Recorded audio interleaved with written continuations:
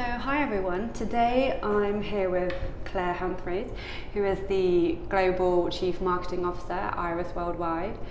So just to get our listeners up to speed, Iris was set up in 1999 with the aim of becoming a real alternative to the large advertising global agencies. And 14 years later on, it's built a reputation as a leading independent agency with offices in Amsterdam, London, Singapore, Sydney, and New York, and many more. And they predominantly work with global clients including Adidas, Starbucks, Samsung, and Heineken. And each year they've really continued to grow from a commercial and creative perspective, of which Claire has had a huge role to play in. And if you listen to our interview with Ian Milner, who is the global CEO, you'll hear his story on how Iris started. But Claire being one of the 6 founding partners of Iris, today we're going to hear her side of the story and hopefully focus more on new biz and marketing. So, how are you today, Claire? I'm good, thank you. Good. I hope that Ian and I's stories match up. Good to hear both sides. Very interesting. So, yeah, do you want to just introduce yourself and tell us a bit more about your role at Iris? Yep, so I've obviously been at Iris since day one and had various roles over the years, which I'm sure we'll get into talking to during the interview. But my role today is as CMO. I'm in charge of the agency brand, the agency marketing, which in this context is business-to-business marketing, because I'm trying to attract prospective clients to Iris. And then I'm also the lead for all of our new business activities as well, which means managing the new business pipeline from the very initial content that we put out in the market that would make sure that we're on the radar of a prospective client, right through to if that client contacts the agency and then has a speculative brief that they want to look at, I will manage the pitch process to ensure that we optimise our conversion rate. So you've been at Iris for 19 years 19 now? years, yeah. So what was your first role when you joined the company? So, I was employee number 1, and at one point there was just me. So I did everything and anything to go. That's the role of any startup, isn't it? Well, exactly. So there were 6 of us who wanted to start our own agency. And then the moment the client said, yes, this thing's a goer, one of us needed to volunteer to be the person who would turn the sort of dream into a reality. So I put my hand up. I really wanted to leave where we currently were all working, and I just thought that it was just the most exciting opportunity that anyone could be offered. So I handed my notice in first. Oh. Where were you working before? We were all at an agency called IMP, which doesn't exist anymore. It was part of the B&B group. Yeah. So it got bought several times after we left. So IMP, the brand, I think it's Leo Burnett now. Oh, I see. Part of Publicis. Yeah. So my first role was to find us office space, was to persuade friends and family to underwrite our equipment lease for printers, for computers, for you name it. And then when the client wanted to start briefing us, I had to be the face of Iris, take the brief, and then work with the one designer and creative that we had at the time to start creating marketing campaigns. So it was a bit of everything. Yeah, so you were the first one to hand in your notice then? I was the first one to hand in. Yeah. And so Ian was actually one of the last ones to join. Right. So even though he was there behind the scenes, you can only afford to pay the employees if you've got the income coming in. So it was a case of carefully balancing workload coming in from the client and people who are on the payroll. all of us needed to, because we were all so young and we all had rent to pay, we all needed to earn a salary. And then, but we couldn't support all 6 of us from the word go. So it was, I'd like to say it was a carefully orchestrated plan that rolled out exactly as we planned it. The reality was that I said I was going first. The brief started rolling in from the client, and then at times it was a bit of a scramble to then get enough staff to generate the work for the client. But I think after about a year and a half, the 6 of us were all in place. We were also, it was also a covert operation, so we were trying to do it without the agency we were currently at finding out. Right, and so we couldn't all leave at once because they would smell a rat. So each of us left one after the other, all giving a different excuse as to why we left. What kind of excuses did you? I mean, I just said I was going because I didn't like it. Yeah. And because I was first, there was no suspicion whatsoever about me going. Steve went off to get married, and so he said he was going travelling. Can't remember what sound. I can't. Were you all working in the same department? We were all in the same team. Yeah. That's hilarious. Well, apart from Ian. Ian was new business director. Yeah. So it was actually advantageous for Ian to stay in place for a while, because anything that his agency was turning down because they were just simply too big to take on those new business opportunities. He would let us know about it, and we would speculatively approach that brand and say, you have a brief. What a lucky coincidence. He was actually more helpful staying in place where he was. He had those kind of inside connections in a weird way. Yeah, but like with any business, it's like you cannot take people onto the payroll until you've got the income coming in. Yeah, they're stable. And it was probably harder for some of the other guys to stay in place at the other agency. Yet all the time they could see some exciting things going on and wanted to join, but they had to sit and wait until we could afford them. And were they kind of working on it in the weekends and in the evenings? Yeah, we all a slow transition. I mean, we didn't. There wasn't. They were involved in terms of helping us make decisions as a team about what we wanted to invest in, where we wanted to be, how to, issues that cropped up with the client. But they couldn't actually physically do anything to help service the client. So I can remember phoning both Stuart and Ian, and they'd be at their other jobs. And I would say, I know you can't talk, you just have to say yes or no to the questions I'm going to ask you. It was really exciting. I mean, very stressful at times. And I definitely felt out of my depth at times. Yeah. And it was frustrating that I often couldn't get the support that I needed until the evenings or the weekends, and by which time it was often too late. But, I've forgotten about that bit now. It's a bit like childbirth. You forget about the bad bits. You just remember how great and exciting the sort of output was. And was Irish your first job coming out of university? No. So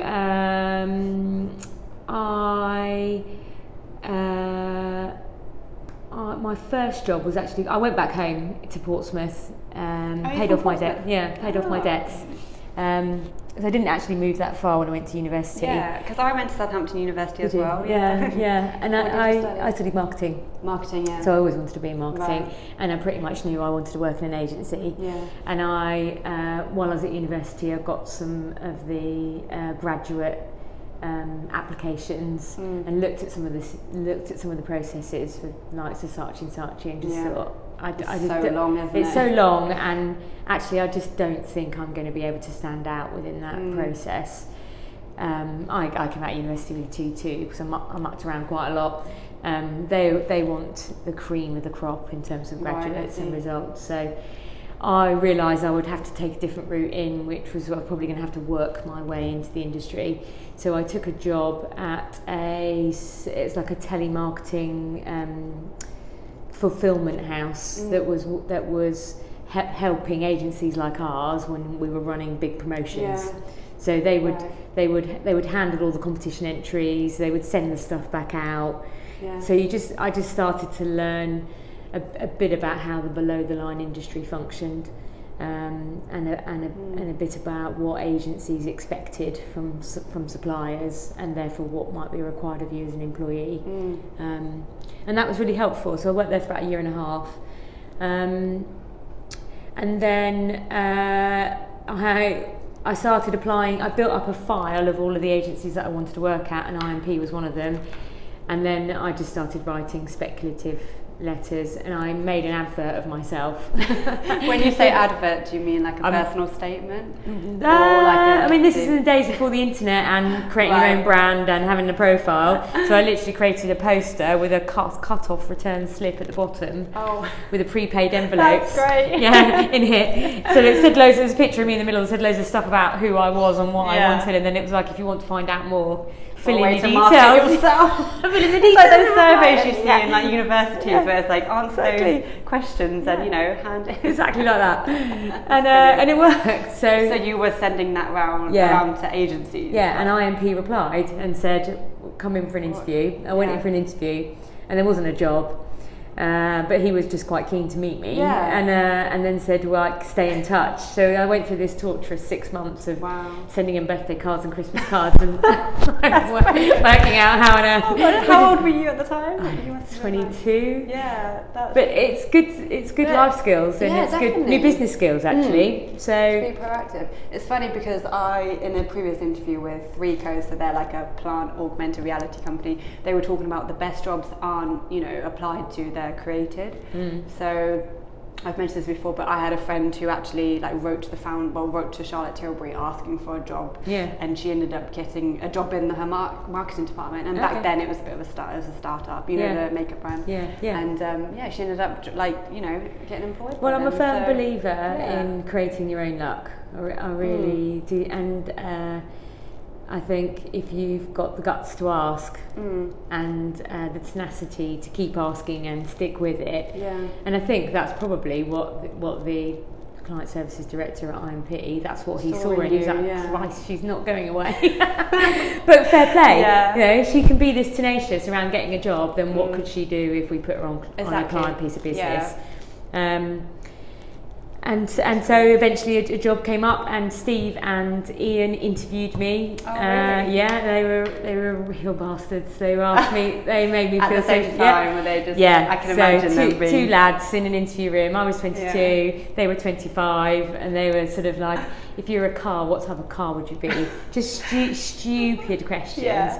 And then and then there was an actual job coming up, so I had to go through a test where all the candidates came into the agency, you were given a brief, you were shut in a room for an hour, and then you had to present back to them after an hour. Oh wow. Which was quite high pressure. Yeah. And so I came up with some ideas, came up with a campaign, and they still take the mickey out of me today for my campaign headline and my. What was your campaign headline? They made up a gin brand called Fitzroy's Lemon Gin. Right. And I think I came up with a headline for a load of events, which was like putting on the Ritz with Fitz.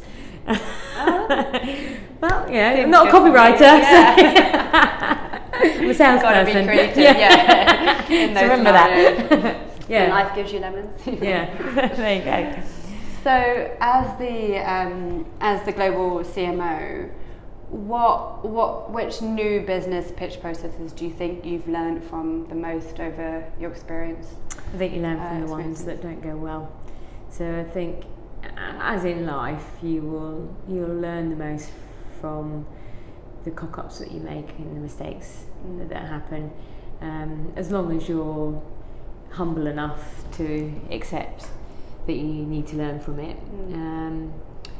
I mean, the difficult thing about pitching is that each pitch is different, each brief is different, each client's different, and there'll also be a lot of factors at play that don't reveal themselves throughout the pitch process as well.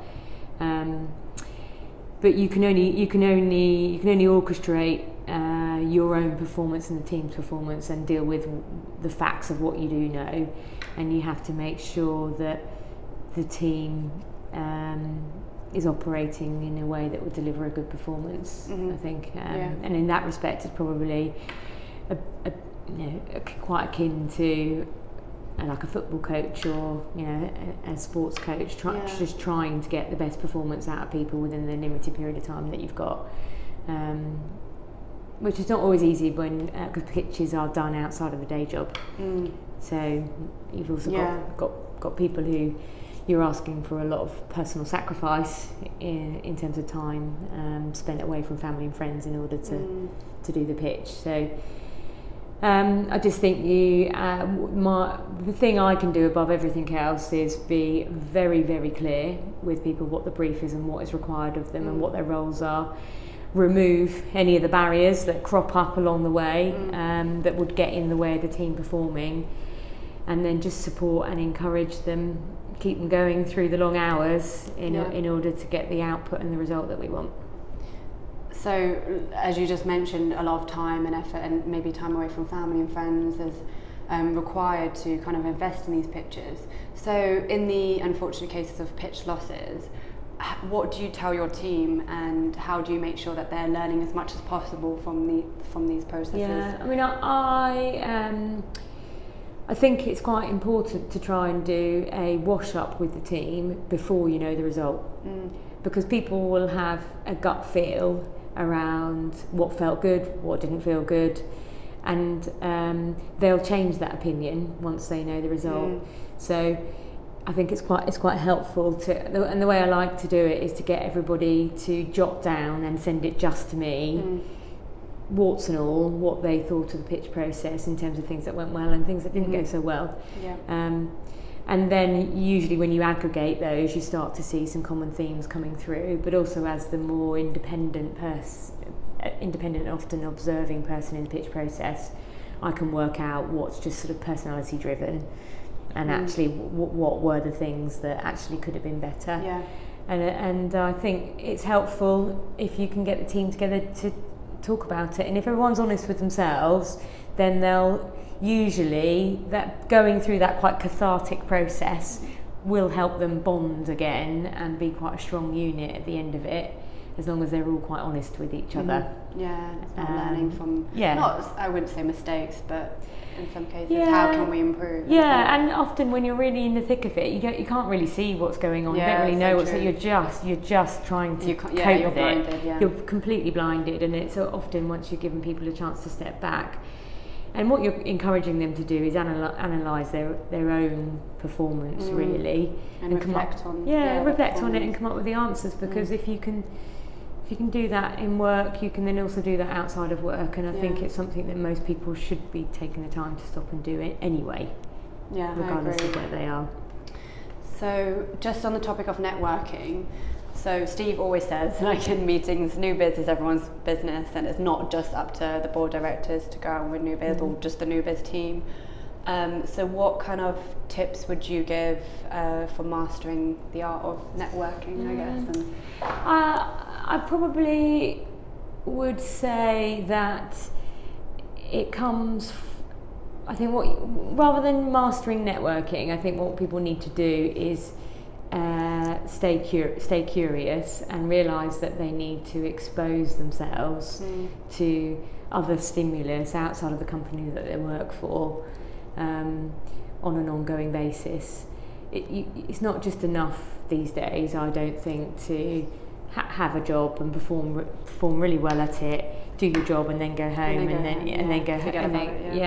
because you're actually closing yourself off to a load of things that could lead to your next job, that could spark an interest, that could create an idea for a client. So a lot of things that will make you better at what you currently do. To inspire you, I guess, essentially.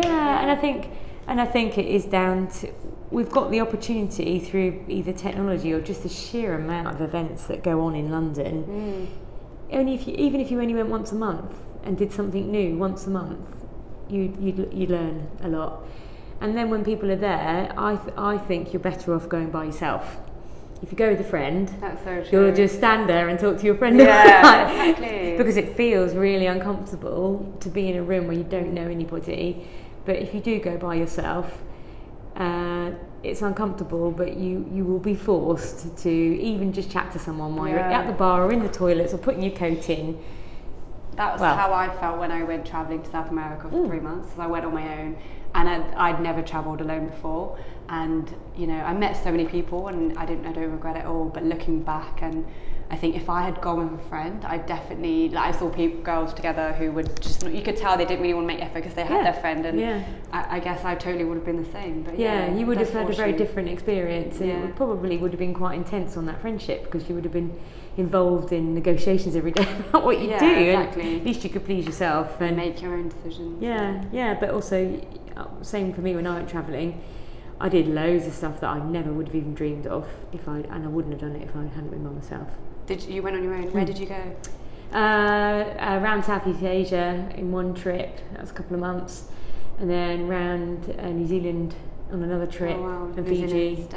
Fiji is on my list. In fact, New Zealand was harder to travel in on your own than Southeast Asia, I found, because it was more closed and almost more British as a culture, and it was more based on going to a pub and out to restaurants. It was less about life on the street and backpacking, and also in New Zealand there were a load of sort of trails that I wanted to do, but I didn't feel brave enough to do them by myself because they were just felt unconfident about it. And so I felt New Zealand wasn't actually quite so easy as Southeast Asia. A lot of people say that about South America, as a lot harder to travel around. Yeah. Obviously, because like everyone speaks Spanish as well, and it's dangerous. Don't really know how. I felt sorry for my mum. She cried when I told her I was leaving. But yeah. Okay, that's great. So just moving on to the kind of like more key business functions of the company. So Iris has shown like a year-on-year growth commercially and creatively. So as the business has grown, how easy or difficult has it been to kind of keep it operating in line with the initial vision that you had from day one? I think it's actually very difficult, and I think your own vision for it changes over time as well. So I think when we first started Iris, we wanted it to be, we were very focused on the culture of the company. We wanted it to be this sort of utopia, if you like, of where everyone wants to work, no one wants to leave, and you're happy and work's fun all the time. And actually we did feel like that, even though we were working incredibly hard and really long hours. But that's easy when everyone is of the same age and really similar in their mindset. I think as the company has grown and we've become very diverse in terms of the skill sets that we've acquired through both acquisition and organically, integrating all those different points of view and skill sets and personality types is quite difficult. And there's a lot of friction created and a lot of tension, and a lot of that can be healthy and results in better work, but it definitely isn't at the sacrifice of culture. Isn't the sort of tight knit friends, we're all in it together place that it felt when we first started. But that was probably quite naive and unrealistic, and not in line with our commercial objectives. So, I think acquisitions in particular can have a massive impact on culture. Yeah, Ian said that as well, I think. They're not as easy as I think we first thought they would be.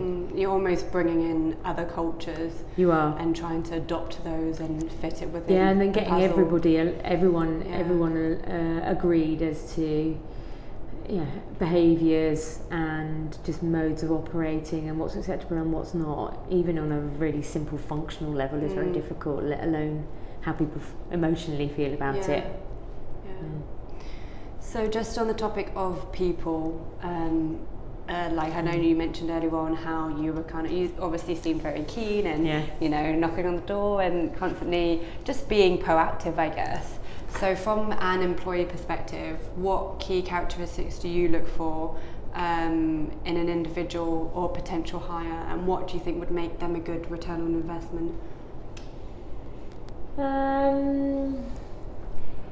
I think that sort of personal attributes and personality traits are the most important thing, because what we do isn't rocket science. You know that you can teach. If someone is intelligent and willing to learn and very enthusiastic, you can teach them all they need to know on the job.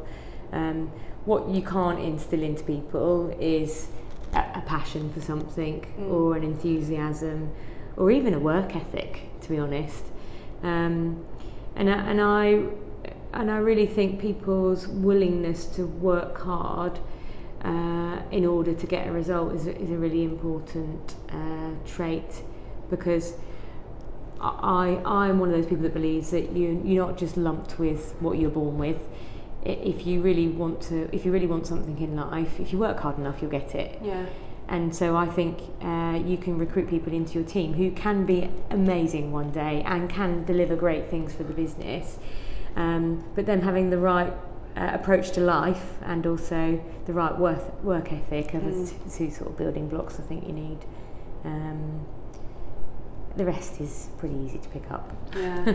So again, it's kind of culture and like personal traits. Yeah. Like you said. Yeah. You need people with open minds, but also people who are willing to learn. People who don't think that they know it all. And I think particularly if it's your business and you feel quite emotional about letting people into it. Yeah, I mean, not so much nowadays, but when you first the first couple of hires, you'll feel like it's your precious thing that you're letting someone else share. Yeah. And so you want to know that they're not going to abuse it. So what would the one piece of advice you would give to startups wanting to make like their first hire, I guess? Because there's a lot more at stake. I think probably trying to find out as much as you can about a person outside of work. So you've got an indication of just about a very holistic sense of who they are. Yeah. I just don't think looking at CV and then even an interview performance is really indicative. No, so I don't think it is. I'd take time. Facebook, LinkedIn, social media. Yeah, go out for a drink with them. Yeah. Meet them under sort of maybe a normal circumstance or a slightly stressful circumstance where their interpersonal skills have to come into play. And one thing that we're not very good at, which we should be doing, is we should be getting references for everybody as well. And we don't. Yeah. And we've made so many mistakes in the past, and then you found out something about that person that if you dug around deep enough, you would have found out about that before you offered them the job. Do your homework. Yeah, do your homework. That's the key advice. So true. So in terms of building a team, what do you think it takes to be a good leader? I think you need to lead from the front. I think you need to. You can't just tell people to be something. You have to show them. You have to show them what good looks like. You have to show them what sort of standard you want them to reach. I think you also have to be that person you want them to be, because you need to inspire them as well. Yeah. I think if you're not willing to put yourself on the line and almost push and challenge yourself, so that to see where you can get to, then you're not going to be very inspirational to other people. Yeah, no, 100% agree. So in terms of, just moving on to the topic of clients and landing clients, how do you get clients to see your value? Because you're involved with the initial stages before you've even won the pitch, and so the initial screenings and pitch processes. So like what kind of things do you look for when deciding what to showcase in your portfolios and attracting that client at that time? They'll only value it if it's something that they value. So what you have to find out what it is that they're looking for and what they're looking to buy, and probably make an assumption on what you think it is that they need and would therefore value. A bit of a guessing game at times, and then I think you need to be able to show how what the agency can do and what the team can do matches what it is you think they'll value. But the hard thing is that they won't make it easy for you by saying, what I want above all else is XYZ type of agency. it'll be hidden in a brief, which is about using a load of marketing jargon and saying I need a new TV ad or a new website.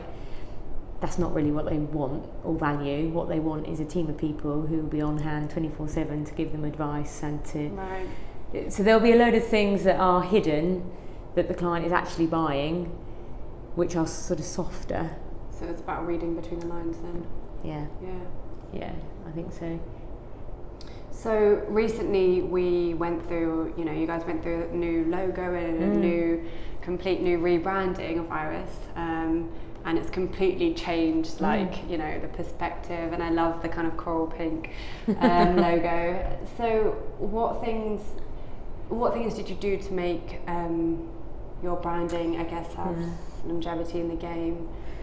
And what made you decide to go through a rebranding phase? Well, I mean, we hadn't touched it for 19 years, so I don't believe that we got away with it. Isn't there that saying about the cobbler's children don't wear any shoes? I mean, it's a clear case of we're telling our clients day in, day out that how to look after their brand, and then we're not looking after our own because we're so busy focused on growing our business.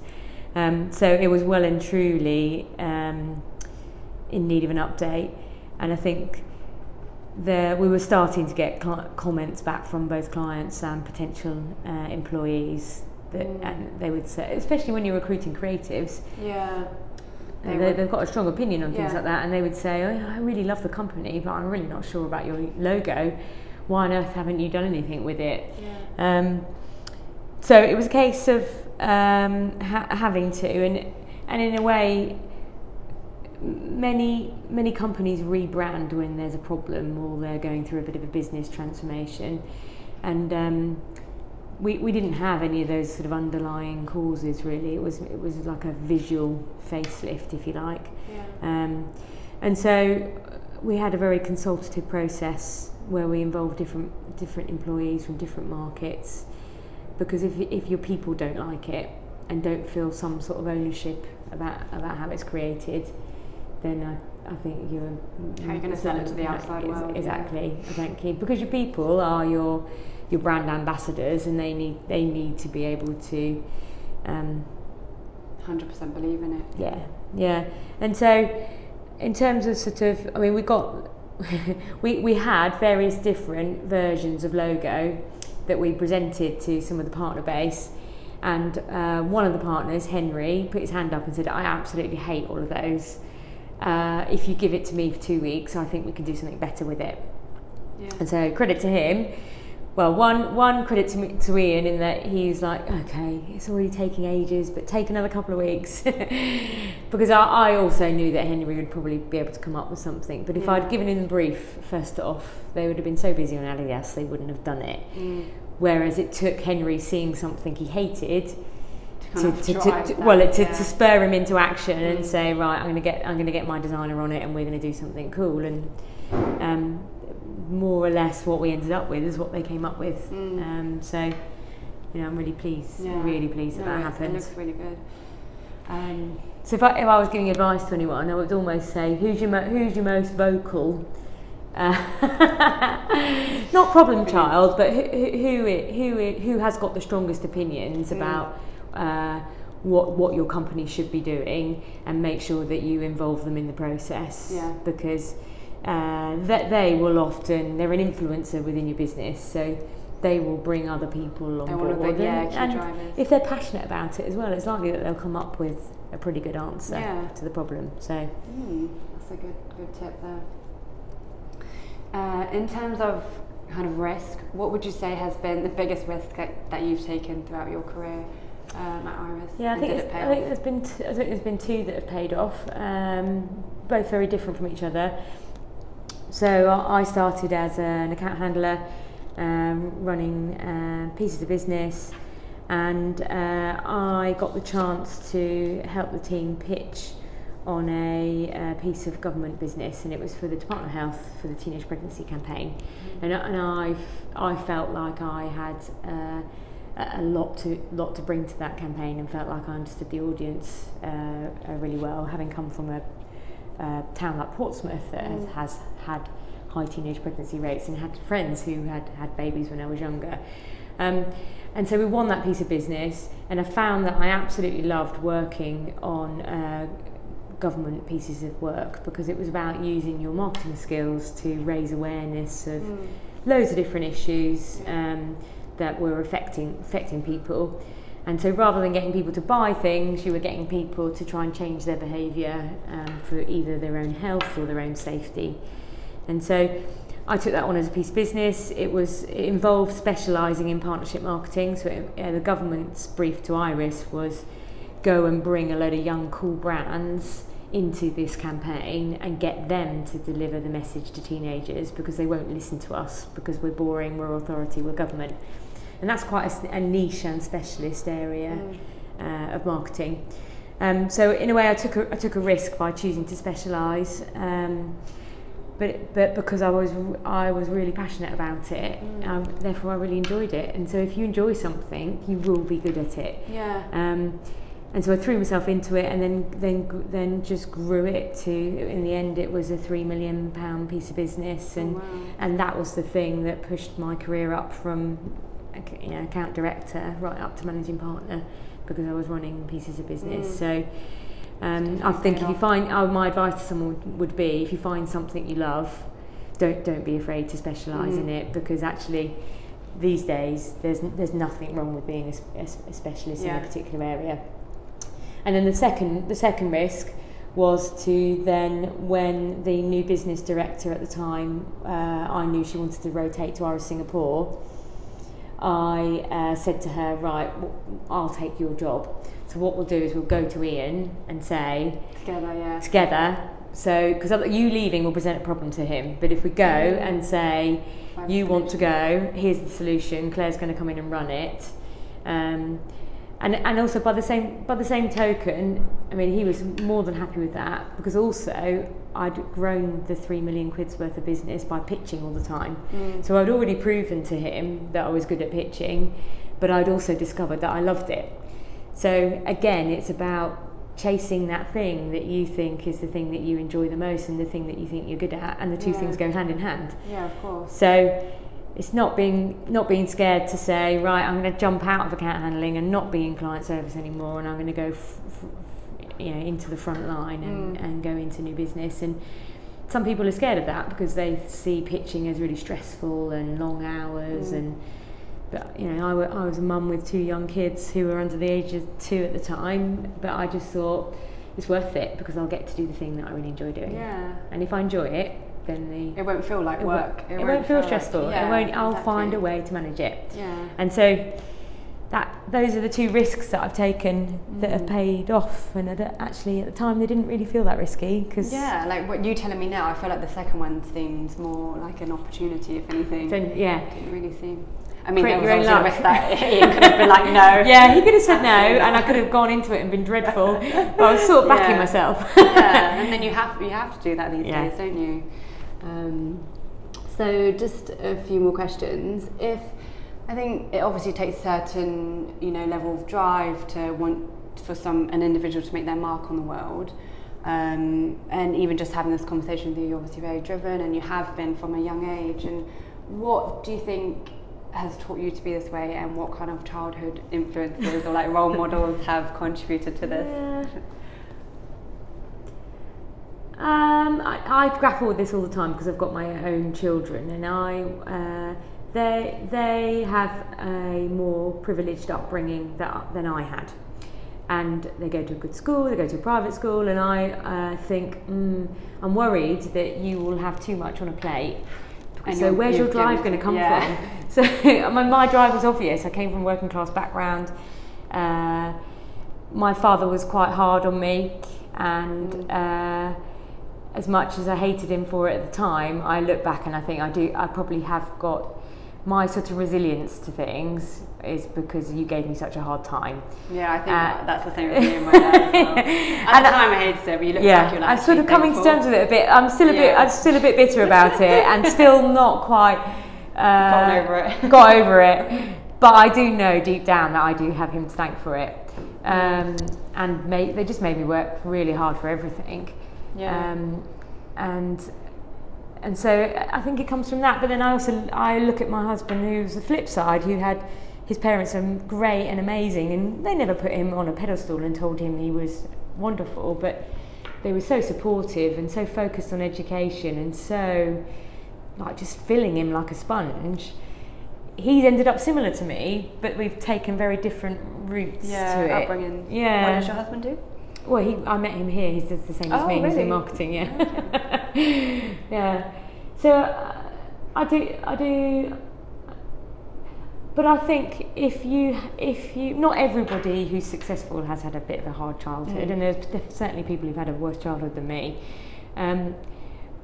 I think even if you've got a privileged childhood, I think you need to be setting people. You need to set yourself goals. You need to do things that you might fail at, because you'll learn from the things you fail at, and you'll learn from scaring yourself, and it'll be the fear of wondering whether you're going to be able to do that race or climb that mountain or do that piece of public speaking. So I keep trying to put my kids into situations where they're not quite sure of themselves, and put them outside of their comfort zone, I guess.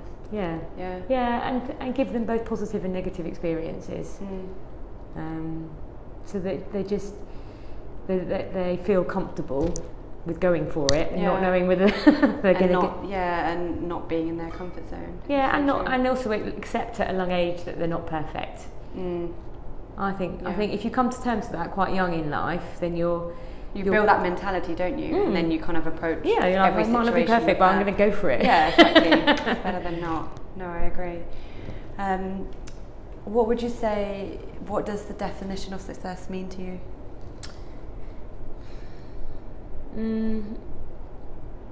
I guess it changes. It's definitely not material for me. I think having a full life is really important to me. Having things outside of work are really important to me. I'm quite a goal-orientated person. Professionally and personally, would you say? Yeah. So I do a load of sporting things outside of work that are about setting myself impossible races and challenges and things to do, and I sort of really need that.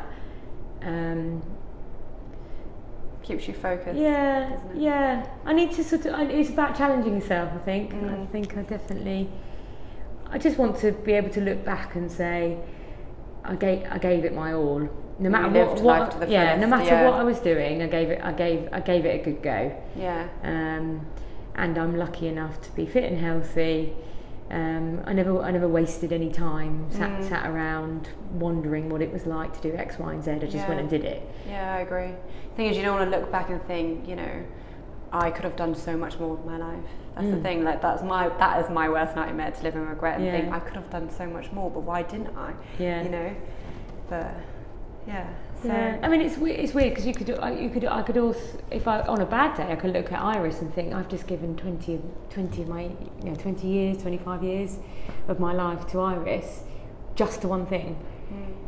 That's so from a person who's just said that they want to experience lots of different things. But you have done, you've been travelling, like you said, you have a life outside of Iris as well, and even setting yourself kind of sport-related goals. I'd say that's living, a full life. And I think it's important that people, once they have kids, that they don't give up the things that made them who they were before they had children, because one day those kids will leave, and then who are you? So obviously your life changes when you have children, but I think some people use that as an excuse to check out. They're going to stop trying at work. They're going to just get to this point in their career where they say, "Oh, I've got kids now, so I can't really carry on progressing. Oh, I haven't got time to go running or do all those things that I love doing. I haven't got time to meet my mates." You just have to keep making an effort. Yeah. So I guess what kind of advice would you give to working mums in terms of juggling work and social and It's knackering. It's worth children. It. Yeah, I'd say it's knackering. It's worth it. Because if you still carry on doing some of the things that you enjoy as an individual, outside of your kids and outside of your marriage actually, then you will still feel like you are I am Claire and I am this person, and I'm not just totally dependent on these other things in my life. And if you're happy, you'll be a good mum. If you're happy, you'll be happy at work, so you'll be better at those other areas in your life. It is weird because I do think it kind of, if you've got one really bad area in your life, it does seep into all the other areas, and it works the other way. If you're happy at work, you come home happy to your family and everything. Yeah. Okay, so just a couple more questions. What does your morning routine look like? Well, it's probably determined about whether I'm dropping the kids at school or my husband is. But it's get up, and then the kids are normally up. They're downstairs, usually playing on some sort of device or the TV, which is probably not great. Get up, give them a cup of tea, give myself a cup of tea, and then put my running kit on and get out of the house as quickly as possible. Do you run to work? I run on the commute, I will commute halfway and then run the rest of it, or go to the gym if I've got time. I quite like getting some sort of exercise in the morning. So it's just dependent on whether I need to take them to school or whether someone's going to take them to school. But my ideal morning is get up, say hello to everyone, make sure they're all right, have a cup of tea, go run. Yeah. And then the rest of the day can start. But that's the most important thing to me. Yeah. If you had to gift one book to someone, what would it be and why? One book.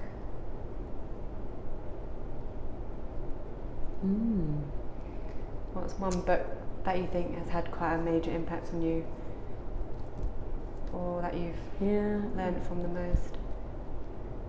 I read so much. I'm just trying to think about one book in particular. I'd like to say something quite profound, but I know I'm not going to come up with You can give top three.